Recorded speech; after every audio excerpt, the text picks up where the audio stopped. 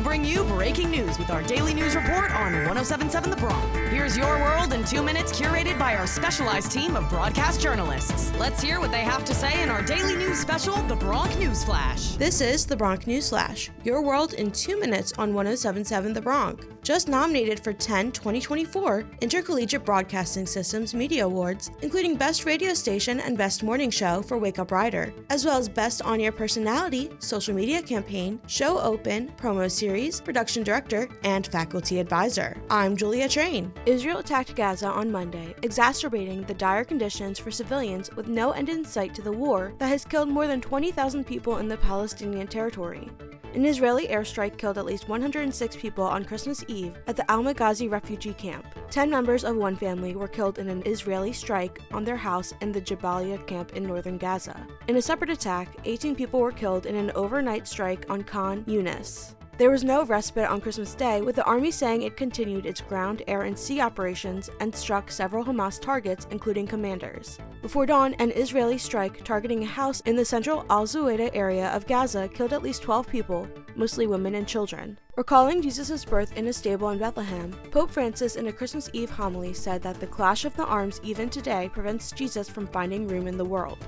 He presided Sunday over the evening mass with about 6,500 attendees. Bethlehem, which is located on the Gaza Strip and usually incredibly active during Christmas time, is quiet, dark, and political. People will be singing about Bethlehem. People will be reading about Bethlehem. And as I said, I hope they remember Bethlehem is a real place in Palestine today that is calling and crying out for justice.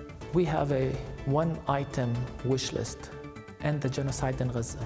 We want this war to end. That's the only thing we want. Audio provided by CBS. On Sunday, a furnace explosion at a Chinese-owned nickel factory in Indonesia killed at least 13 workers, which included 8 Indonesians and 5 Chinese. 38 were injured and rushed to nearby hospitals for treatment. The incident took place at a factory in the Morowali Industrial Park on the island of Sulawesi. The factory is operated by Chinese steel and nickel giant Tsingshan, which has stakes in Indonesia's lucrative nickel mining industry and runs operations under its local arm, Indonesia Tsingshan Stainless Steel. Several oxygen cylinders nearby also exploded, which fueled the fires. Indonesia is the world's largest exporter of nickel and is also rich in copper, cobalt, and bauxite, which are all used in the making of electric vehicle batteries.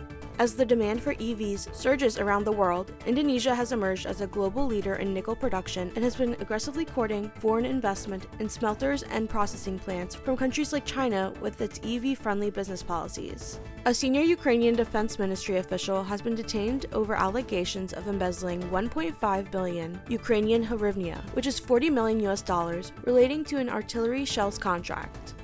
The official signed an agreement with a special export company to purchase a wholesale batch of artillery shells in December last year.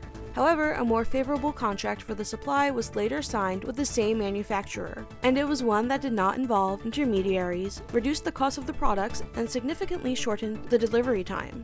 The defense official extended the original, more expensive contract, and funds totaling 1.5 billion Ukrainian hryvnia were transferred to the accounts of an affiliated foreign intermediary firm.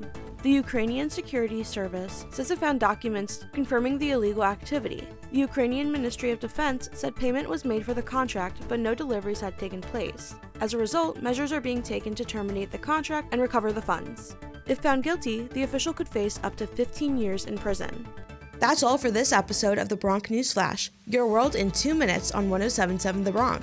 2023 winner and 2024 nominee of an Intercollegiate Broadcasting Systems Media Award for Best Radio Station. This year's winner will be announced on Saturday, March 2nd in New York City. Live from Rider University, I'm Julia Train. Thanks for tuning in to the Bronc News Flash on 1077 The Bronc, your daily update for on-campus, local, national, and international news. Want to stay up to date? Check out the Bronc News Flash on demand on all your favorite podcasting platforms or 1077thebronc.com/newsflash. Now back to the biggest hits and best variety on 1077 The Bronc.